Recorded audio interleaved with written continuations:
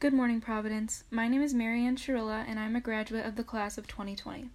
Please put aside what you are doing so we can give full attention to our all-school prayer. Dear God, as this group of seniors prepare to embark on their Kairos journey, I can't help but think back on all of the precious memories my Kairos has brought me. As a candidate on K-179 and a leader on K-181, the moments I shared with my sisters, my leaders, and you, God, are things I will carry with me for the rest of my life. The way everyone was so connected and focused is something I don't think I'll ever experience again, especially in a world with so many distractions. Kairos taught me to find you, God, in everything I do, especially in the silence. Kairos also helped me to create extremely close relationships with some of my now best friends, and I can't imagine it any other way. I can't stress enough how much I absolutely loved Kairos, and I am absolutely ecstatic that more students get to experience it soon and make their own memories as well. So God, my prayer to you is this.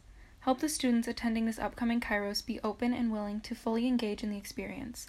Help them to understand that even though things may be a little different this year, Kairos will still be a wonderful experience for them if they choose to fully take part. All of their friends and family will be praying for them constantly as they go through this life-changing experience. With this in mind, allow them to just let go and let God. Love, me. Now will you please stand and join me in reciting the act of consecration to the Sacred Heart of Jesus. Eternal and ever-living Father, I offer you everything I do this day, my work, my prayers, my play, all my thoughts, my time with family and friends, my hours of relaxation, my difficulties, problems, distress, which I shall try to bear with patience. Join these my gifts to the unique offering which Jesus Christ, your Son, renews today in the Eucharist.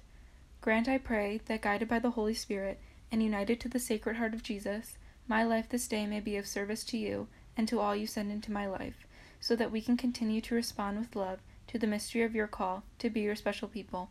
Amen. Heart of Jesus, burning with love for us, inflame our hearts with love for you. Please turn to the flag and recite the Pledge of Allegiance.